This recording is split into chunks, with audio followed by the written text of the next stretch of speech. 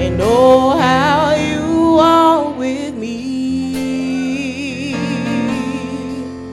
And oh, how you talk with me.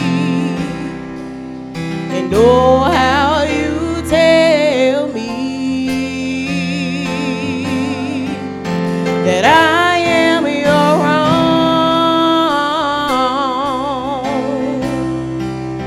And oh, how you walk with me.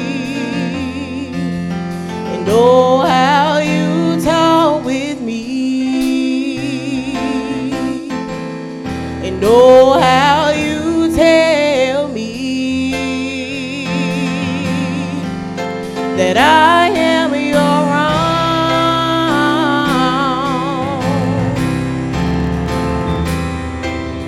So now I pour out my heart to you.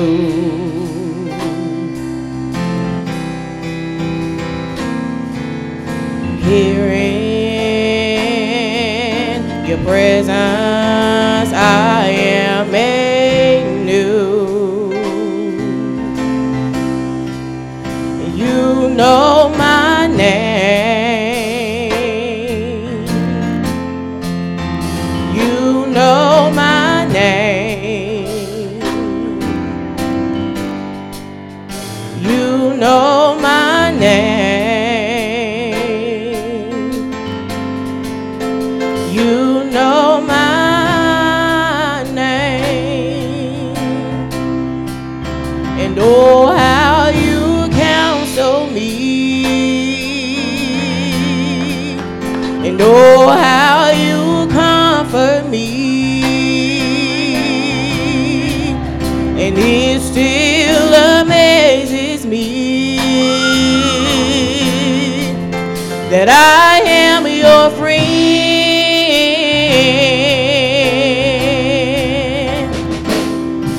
No fire can burn me, no battle can turn me, no mountain can stop me, 'cause you hold my hand, and I'm walking in your victory, 'cause your power is within me. No giant can defeat me, 'cause you hold my hand. No fire can burn me, no battle can turn me, no mountain can stop me, 'cause you hold my hand, and I'm walking in your victory, 'cause your power is within me. No giant can defeat me, 'cause you hold my hand.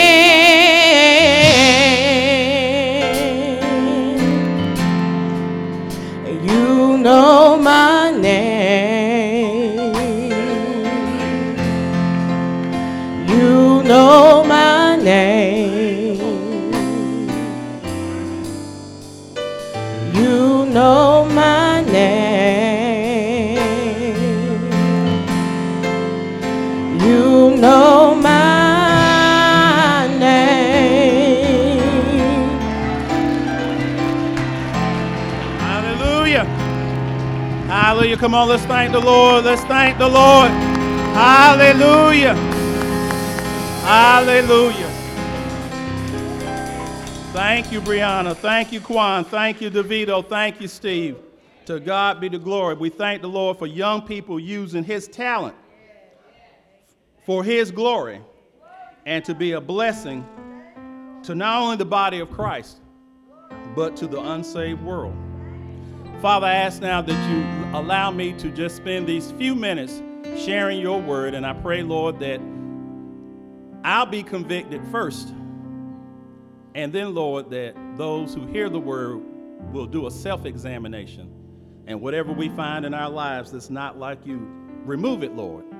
And Holy Spirit, through your power and guidance, help us to be filled with your presence, that we may live holy, but we can also live in love and show people the way to Jesus.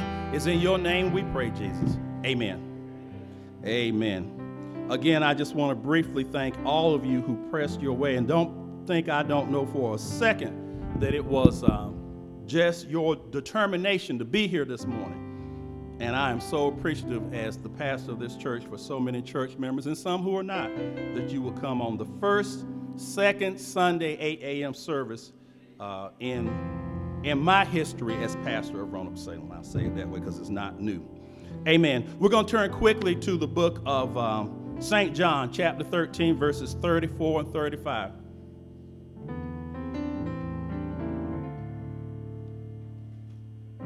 I'm looking at that big clock on the wall now because I said this is going to be 15 minutes, so I got to stay with that. Try to anyway. St. John, 13th chapter, verses 34 and 35.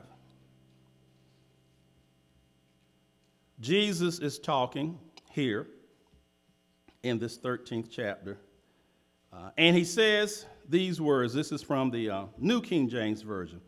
He says, "A new commandment I give to you, that you love one another as I have loved you, that you also love one another." And verse 35 says, "By this all will know that you are my disciples, if you have love for one another." And just for a few minutes, I'm going to talk from this subject, the right way to love somebody. The right way.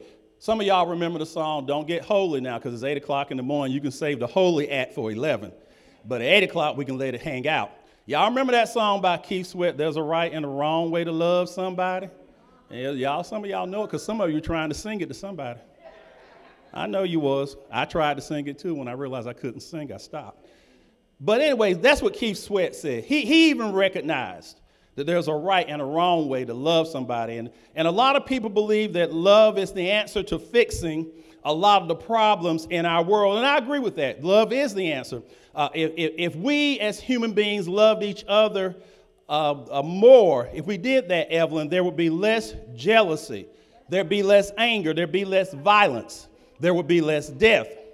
It's one of my problems with Christmas holiday season, the way we celebrate it in our modern era, our secular thought of Christmas. You know, and you hear people say, I'm so get special time of the year, this special. That feeling should be all year long among believers in Jesus Christ. We should have that Christ love spirit 365. Amen now. Our world does need more love, but it must be the love of Jehovah God. In our current popular society and culture, many people say love is love. And you see that on bumper stickers, and people wear it on, T-shirts, and they may probably have it on bands and bracelets and some of that. Love is love. I respectfully say to people who believe that, that's just simply not true. Jehovah God created love, and Jehovah God is love. So if people don't love God's way, we're loving the wrong way. If we don't love God's way, because he created love, then we're loving the wrong way. Amen. So let's talk for just a few minutes about the right way to love somebody.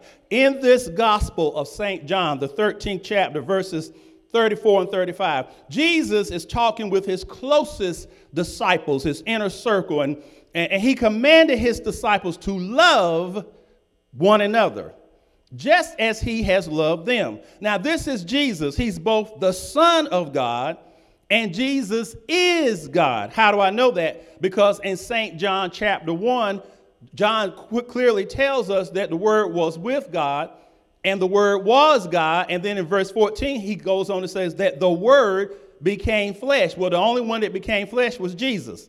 So Jesus is God. Amen now. Jesus was just like his Father. So he is loved just like his Father. And while he walked on this earth, Jesus agape loved his disciples. What makes agape a different love than filial and eros love? Well, here it is. I can tell you that agape is unconditional, but that's not enough. That doesn't clearly explain it the way it needs to be explained. When you have time, I would ask you to please, for yourselves, read 1 Corinthians chapter 13. And then if you look at verses 1 through 8, you'll find a clear definition and description of how to agape love somebody. Jesus had, and he still has, agape love for everybody. Make no mistake about it. God loves everybody. There are people who may be unlovable, and there are people who don't love him. But God, Jesus Christ, loves everybody. That's why when he went to the cross, he died for the sins of everybody. There are no exceptions. Some people may want to exclude themselves. Some people may feel excluded. But there are no exceptions. When he went up on that cross and shed his blood and hung his head and died, the Bible said he became sin for everybody so that we could have our sins forgiven. Amen. So Jesus loves everybody. Jesus wants us, his followers, those of us who say we're saved and we claim to be followers of Jesus Christ. We have to agape love each other first. Amen. Because we don't always get that one right. And then we have to agape love people. What people? Unsaved folks. Agape love is always the right way to love somebody. If Christians want to obey and serve Jesus in this present sin-filled world, we have to love people the right way. Amen. Now, we live in a world where people want to be proud and people want to be loud and people want to be self-centered. And for a lot of people, love is anything that anybody wants it to be. Amen. Now, for a lot of folks, love is anything that anybody says it is. Some folks loving their dog or cat just like loving me. I'm so glad Julia doesn't love animals. Because if we had one and she said she loved little Fido as much as she loved me, we'd be divorced. She's probably going to say something. I had a cat. I love my cat, but Julia was always number one. My cat was not number one. Julia was always number one. Amen now. But for some folks, anything goes when it comes to love. Just whatever you feel good about doing, ever how you want to roll, and you can call it love. And there are a lot of people who will say, oh, yeah, that's right. Because love is love. There are even some churches, amen, that teach a doctrine about love that is contrary to God's word. How can you say you follow Jesus and you have his word to see what he says and what God says about things, but then you are preaching and teaching a doctrine that is 180 degrees opposite, contrary to what God's word says? But there are some churches that are teaching doctrines on love that are contrary to God's word. Amen. If we are committed to love God's way, which is the right way, we will be in opposition to this politically correct majority. Amen. Please, ma'am, please, sir, hear me very clearly. I don't care if you don't so-called mess with anybody, you don't bother anybody, you don't try to get in other people's business and all that stuff that we should do. Amen. But even if you don't do any of those things, if you ever publicly declare or somebody finds out that you say you are a believer in Jesus Christ, you can look for somebody to immediately start not liking you. You don't have to say or do anything contrary towards them because there's something about the name of Jesus that puts people in a immediately convicted state. See, what people will say to you is, oh, yeah, you're a Christian, so because you're a Christian, you think you can judge somebody. You think you're better than me. You can't judge me. Well, you're right. I'll be the first to say I can't judge anybody. I got too much of my own to deal with. But the word of God judges us all. And the word of God will convict us all if we choose, number one, to read it or to know it, and then if we allow it to shape our lives. So that's why sometimes just by being a child of the Most High God, people will feel uncomfortable around you. And some people will decide, I hate to say it, but yeah, some people will hate you just because you believe in Jesus. But that's all right. You just keep on living for the Lord, and the Lord will have your back. Amen now. Because you just might as well understand that's the way it is. But because we love him, even in this politically correct world, because we love Jesus, we must obey him regardless of the consequences. Some folks have lost good relationships when they stopped walking in the dark and came into the light. Some people have lost bonds with family and friends, Brenda, when they stepped out the dark and came into the light. Some folks have been targeted on their jobs, Gloria, when the boss man or the boss lady or some of the colleagues found out that, yeah, you are a believer. Oh, you just happen to mention, oh, yeah, I went to church Sunday. What church did you go to? Well, I went to Greater St. James Apostolic Holy Baptist Catawba Cathedral. You go to that church? As soon as they find that out, you're a target then. Amen. So it's going to happen. But still stand firm. We have to stand firm in our faith in Jesus and commit to love people even when they don't love us. Jesus said that if we will stand for him, he will defend us. In the book of St. Peter, the Gospel of St. Peter, the chapter 3, verses 12 and 13, these are the words Peter wrote. He says, for the eyes of the Lord are on the righteous, and the Lord's ears are open to their prayers. Who are the righteous? You and me, when we become saved. I'm not righteous because I did everything right from last Sunday to this Sunday. I'm not righteous because I got on my knees 3 or 4 times every day and prayed. I'm not righteous because every time something that might have been ungodly came on TV, I turned from it quickly. I may have done that, but even if I didn't, I'm not righteous because I didn't ever get mad last week. I'm not righteous because I didn't ever lose my patience last week. I'm not righteous because maybe perhaps I didn't have a thought that I shouldn't have had last week. I'm righteous because I humbled myself, and I decided that I would accept Jesus as my Lord and Savior, and it's his blood that makes me righteous. So whether you feel righteous in a moment of time or not, if you are saved, you are righteous. Because you're righteous in God's eyes. It's not about what we do, it's what he did for us. So Peter says in 1 Peter 3, 12 and 13, that God's eyes are on the righteous and his ears are open to our prayers. Listen, he says, but the face of the Lord is against people who do evil in God's eyes. Now, here's the thing you need to know about God defending you. Then Peter says, and who is it that will be able to do you harm if you are doing what the Lord says is good? It's a rhetorical question because the answer is nobody. Nobody can do us harm if we're doing what's right in God's eyes. Well, that person has a lot of money. They can't do me you harm. Well, that person has a lot of influence. They can't do you any harm. Well, that person, they're close to the person that I'm trying to get a job with in this company over here. They can't do you no harm. If you are doing what's right in God's eyes, there is nobody that can do you any harm. Why? Because God has all power, all knowledge, all authority over everybody. Unsaved folks sometimes forget. Just because you're not saved, he's still your God. You don't have to claim him. You are still under him. He still has authority over your life, whether you claim him or not, because he created you, and he has authority over us all. Amen. I want to share 3 examples of the right way to love somebody, and then I'm going to be finished. First of all, the right way to love God is this way. You got to love God first. Mark 12, verse 30, and you all know this very well. Mark 12 and 30. Love the Lord your God with all your heart and all your soul and all of your mind and all of your strength. In other words, I've said it many times. I'll continue to say it till the Lord tells me to stop saying, God has to be first.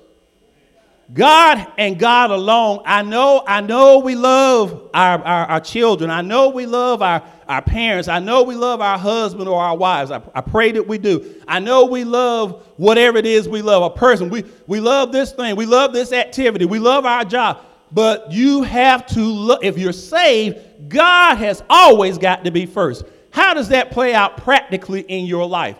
It means that in all your decision making, in all your in everything that happens situationally in your life, you go to the Lord for advice. Now, God may use people, and God may reveal to you some information from somewhere to help you with what you need. But what you always do is you take it before the Lord first. And here's the other thing. No matter what I say, no matter what the president says, no matter what anybody else says, you say, God, whatever you say, that's what I'm going to do. So God has to be first. So the right way to love God is to love him with all your heart, all your soul, all your mind, and all your strength. In other words, he must be first in every area of your life. And every area means every area. Number 2, the right way to love your enemies. Matthew chapter 5, verses 43, 45. You have heard it said, this was Jesus himself talking. You have heard that it was said, love your neighbor, hate your enemies. But I tell you, love your enemies and pray for those who persecute you. Why? That you may be the sons and the daughters of your Father in heaven. Listen to what Jesus said. God causes his sun to rise on the evil and the good. And God sends his rain on the righteous and the unrighteous. Even though people don't like you, we have to love them anyway. Now, look, I ain't trying to be fake and phony about this, I'm a Christian and oh, I'm so holy. Now, sometimes you want to tell folks some stuff. And if they rub you and push up on you too hard, you may want to lay some hands on them. Not necessarily holy hands. Amen. And look now, come on, y'all. Some of y'all know back in the day. Y'all know some of us got some of us still in us right this day too. But God has refined and reformed us. That's what it is. Yeah. You know you don't let folk just roll up on you any kind of way, even now. They come up on you and say something crazy out their mouths, and you be like, what? And then the Holy Spirit said, wait a minute, calm down. And you'll say, whoo, thank you, Lord. You almost got me. Because Lord knows I'm about to tell you something. And then you can go on and say something in an appropriate way. You got to love your enemies. You have to love people who don't like you. You can't do it on our own. We won't do it on our own. How will we do it? By asking God. I just said put God first. Ask God to help us love people that don't like us. And he will give us the strength to do that. Amen. Amen. Number 3, love people generally. The right way to love people is number 3 is people. Love people in a general sense. Go back to Mark chapter 12, verse 31.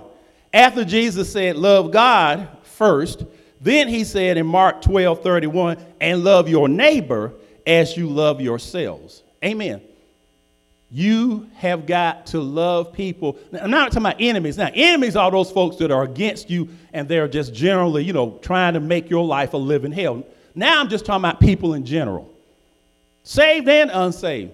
Because saved folks get on our nerves sometimes too. Amen. You be lying if you said, I've been married to my husband or my wife for these last 5, 10, 20, 25, 30. Some of us in here got 50 years. You've had some cross words with your husband and your wife. If you ain't had no cross words, you've had some cross thoughts. But the love of God allows you to get by yourself and just think about it and say, well, you know what? I ain't going to let that be something that we're going to stay upset with each other about. Maybe this time I'll forgive. Maybe the next time she'll forgive. Maybe both of us will decide and talk it out. So you know what? We can agree to disagree and keep it moving. But the point is, and people in general, you've got to be willing to love people.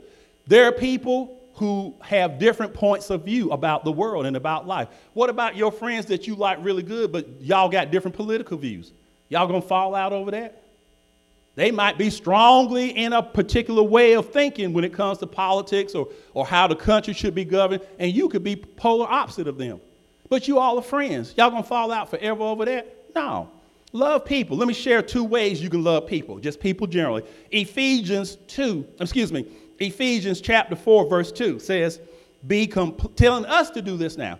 We should be completely humble and gentle, listen, patient, bearing with one another, meaning be willing to understand each other. How? In love. Read it again. Ephesians 4 and 2. Be completely humble, gentle, be patient, bearing with each other. That means understanding one another in love. I don't know what's in your background that may have made you be like you are. And you don't know what's in my background that may have made me become who I am. But I can still choose to love you in spite of. You can choose to love me in spite of. Okay, that's one way we can love people. Here's a second way we can love people. 1 Peter chapter 4, verse 8. It says, above all, love each other deeply. Why? Because love covers a multitude of sins.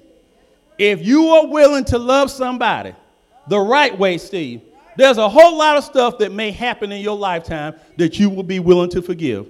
You may not be willing to forgive it in the moment, but in time, the Holy Spirit will say, what did I tell you to do? And when you are obedient to the Spirit, you'll see things begin to turn around. So I just want to leave us with this. The right way to love God is to love him first. The right way to love our enemies is to pray for them. And if there's an opportunity to bless somebody who you know don't like you, you go ahead and bless them. And the right way to love people is to love them as you love yourself. In other words, be gentle, be patient, humble yourself, try to be understanding, and then love people, be willing to love people genuinely, because your love will cover a multitude of sin. We need to be determined to love somebody the right way all the time. We won't always do it on our own. That's why we have Jesus. That's why we can go to God in prayer. That's why when my patience runs out, he'll give me more patience. That's why when I'm not as understanding as I should be, he'll help me to understand. And that's why the Holy Spirit will convict me. And Jesus said, love people as I have loved you. How did he love me? He loved me and he loved you enough to go to Calvary's cross. He loved me and he loved you enough to let him put stakes in his hand. He loved me and loved you enough to let them pierce him in his side. He loved me and he loved you enough to give up the ghost when his blood came out. He loved me and he loved you enough to let them put him in a borrowed tomb. He loved me and he loved you enough to stay there all the rest of Friday. He loved us enough to stay there all Saturday. He loved us enough to stay there all Saturday night. But the Bible says early on that Sunday morning, he loved us enough to get up. He loved us enough to get up with all power, all authority, all wisdom, so that if we put our confidence in him, we put our faith in him, do our best to obey him, he promised that we could have that more abundant life that he came to give us. Give God some praise.